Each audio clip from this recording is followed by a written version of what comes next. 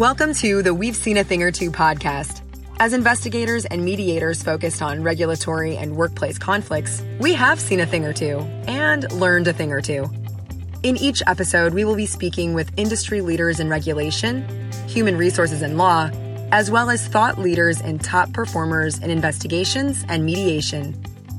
We bring our audience interesting and cutting-edge information on conflict management as it relates to professional regulation and workplace disputes. This industry is one of many views, and we have to say that some views shared by our guests are not necessarily shared by the We've Seen a Thing or Two podcast, its host, or sponsors. Today's show is brought to you by Bernard & Associates, trusted investigation and mediation professionals since 2004. Now here's your host, Dean Bernard.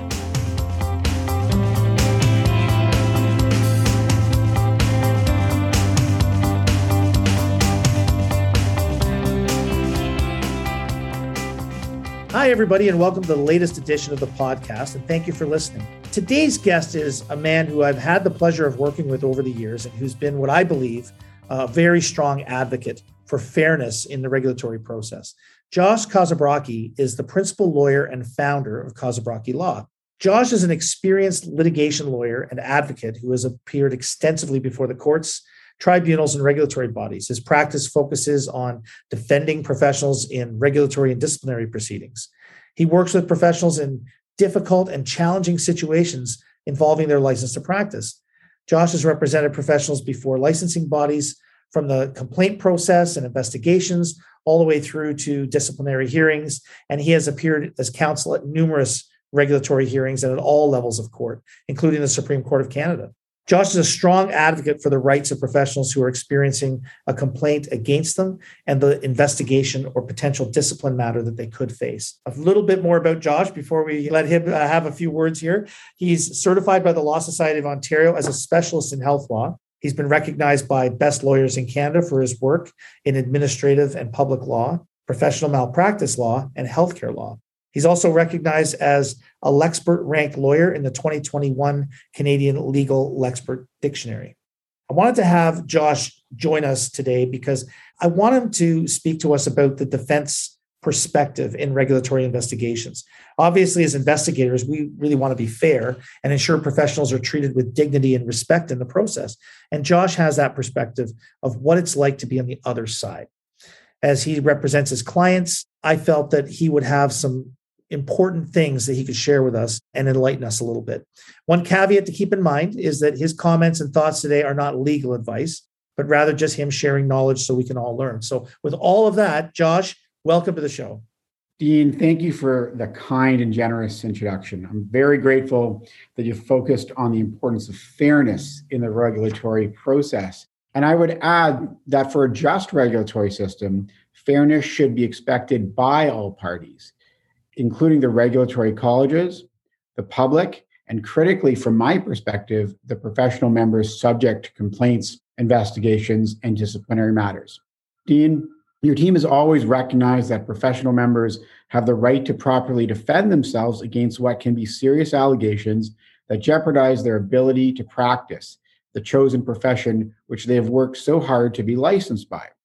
I'm very pleased to be here today to talk about the regulatory and disciplinary process for professionals. Oh, that's great, Josh. Thank you so much.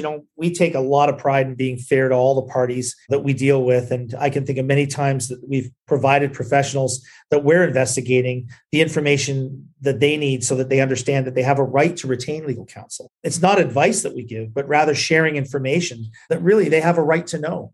And as investigators, I think it's important that we deal with everyone that we're dealing with fairly. And that's a big one. The reality, too, is that legal counsel often help to make the process smoother. So there's a little self-interest in there from our perspective because they understand the process and they can guide their clients through the process. And it really makes our lives a lot easier as well. So, Josh, you represent many different clients in their dealings with regulatory bodies. Can you tell us a little more about the types of professionals that you represent? Sure. In short, if a professional is regulated to practice in Ontario or Canada, we represent them. Often we work with both health professionals and other regulated professions. So we typically represent health professionals like dentists, doctors, pharmacists, optometrists, massage therapists, psychologists, nurses, chiropodists, and veterinarians, to name a few. We also represent non-health professionals like accountants, lawyers, social workers, and architects. There are not too many lawyers who focus their legal practice on defending professionals like us, so we will pretty much represent any regulated professional. Oh, that's a long list too, and I'm sure the list is longer than the one that you provided. Now, I'm curious, is there any difference defending different types of professions? So, for example, what's it like defending a veterinarian versus defending an accountant? I mean, I assume there's probably some process and legislative differences to contend with, especially if it's a health profession, for example, compared to a non-health profession. Well, as lawyers, we are not experts in the different professions and the associated standards of practice. But we certainly over time have developed a general understanding of what is required for a dentist, a veterinarian, or a pharmacist from a standards perspective, which is by nature fundamentally different than the standards of, say, an accountant. Each regulated college has its own set of rules, but largely they are very similar and rely on general legal principles like procedural fairness. For example, if a matter is referred to the discipline committee for a hearing, all colleges require fulsome disclosure so that the professional member can know the case they have to answer. In Ontario, the health colleges are all regulated by the Regulated Health Professions Act.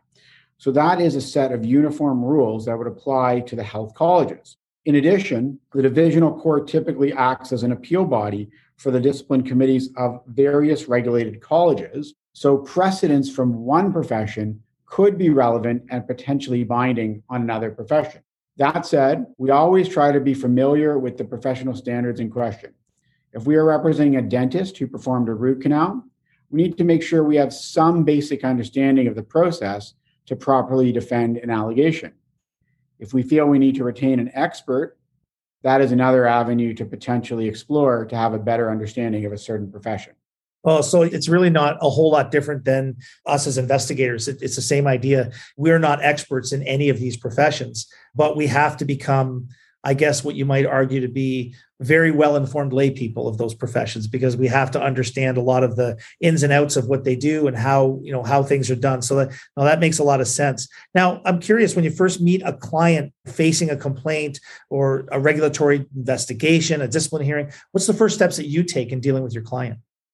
Well, invariably, the first step I take is to take a moment to get to know my clients.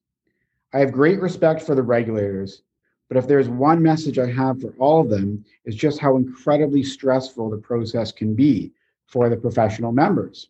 Regulators and lawyers know that some cases are more serious than others, but all professionals feel concerned and stressed when people, and often their own clients, make a complaint which amounts to questioning their professional integrity. By taking some time to try and get to know our clients, we can gain a better understanding of who the professional is and why this issue is significant for their practice and their life. After an initial meeting, I typically make sure our office contacts the regulator to let them know we are counsel and to deal with us going forward. This step is really important because not only will we do everything in our power to respond to the regulator's requests in a professional manner, it allows the professional member to be satisfied that someone who knows what they are doing is dealing with the regulator on their behalf. Right. And so it makes a lot of sense for you to want to really understand all of your clients, not only from a professional perspective, but also from a human perspective, I would say. Now, I'm sure that some of the clients that you deal with who are facing a complaint or an investigation, they want to mitigate their situation any way they can. And I'm wondering what some of the things might be that you would advise your client to do when they're dealing with the regulator. Dean, I'm a big believer in professionals demonstrating insight and governability to their regulators.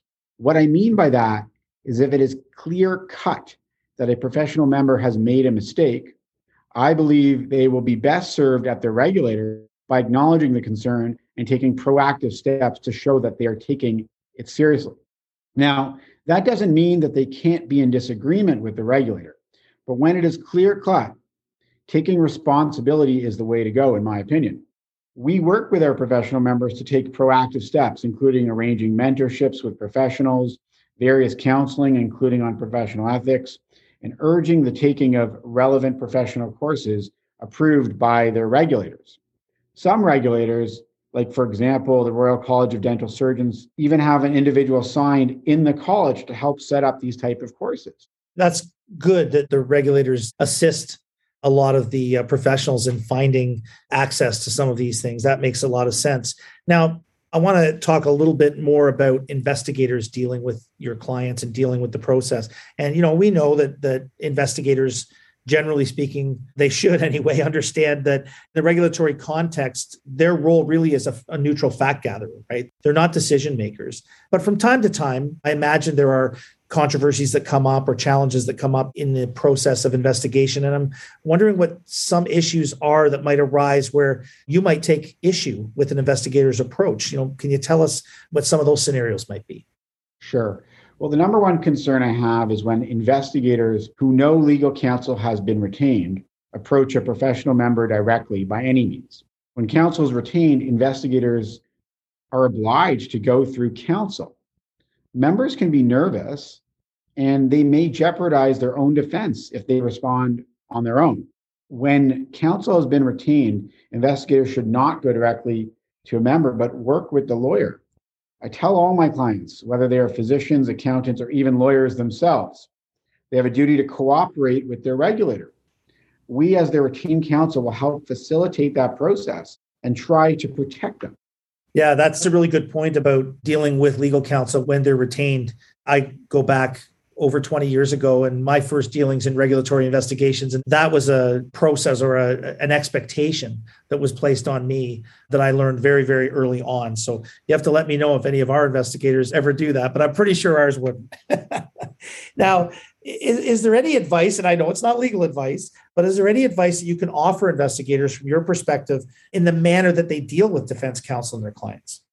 I would say try to understand how stressful complaints and investigations are for the members, for the professional members themselves. We know investigators are just doing their jobs investigating a complaint. You are required by legislation to do so. Similarly, professional members, often through their lawyers, are just doing their jobs defending allegations. Seeing professionals as humans will go a long way. Professionals often largely personally identify themselves with their jobs. At the same time, professionals can make mistakes. They can be significant or minor. Most of these errors will not result in the revocation of a member's license. Remembering professionals have lives, families, and obligations will matter when considering how to approach an investigation.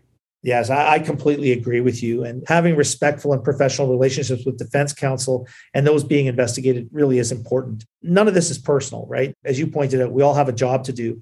And sometimes we deal with legal counsel who are not familiar with regulatory law, and their requests, frankly, and sometimes their demeanor isn't always in keeping with what is typically an amicable process. Do you have any suggestions for managing these scenarios? I realize this is not an easy question to answer, though.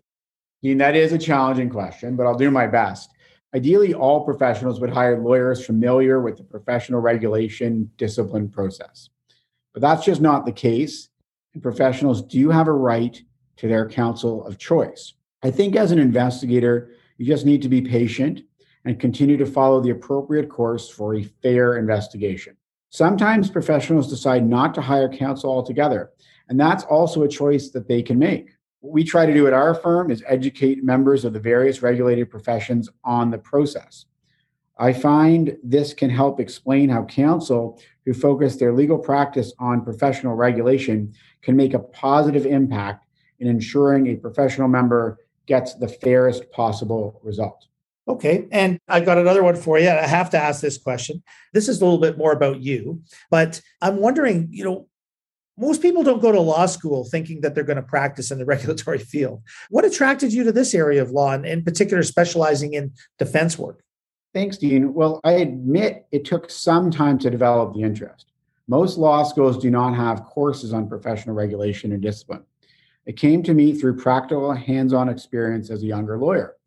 I spent the earlier parts of my career at Bay Street firms, where I was fortunate to represent physicians in regulatory, civil, and criminal matters. I also had the opportunity to work as a Crown prosecutor. Over time, I realized that professional regulation and discipline was the perfect hybrid of civil and criminal litigation.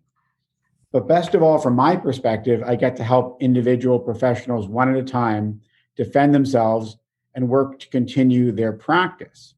About 5 years ago, I founded my firm, Kozabraki Law, to focus exclusively on professional regulation and discipline, and haven't regretted a minute. Well, it's amazing that it's been 5 years, because I remember when you started Kozabraki Law, and I was, really very pleased to see that you did that. And it's amazing that 5 years has passed already. And Josh, I got to say, it's really clear that you've made a great choice in the direction that you've taken. And I know that there's probably many professionals thankful that they chose you to help them.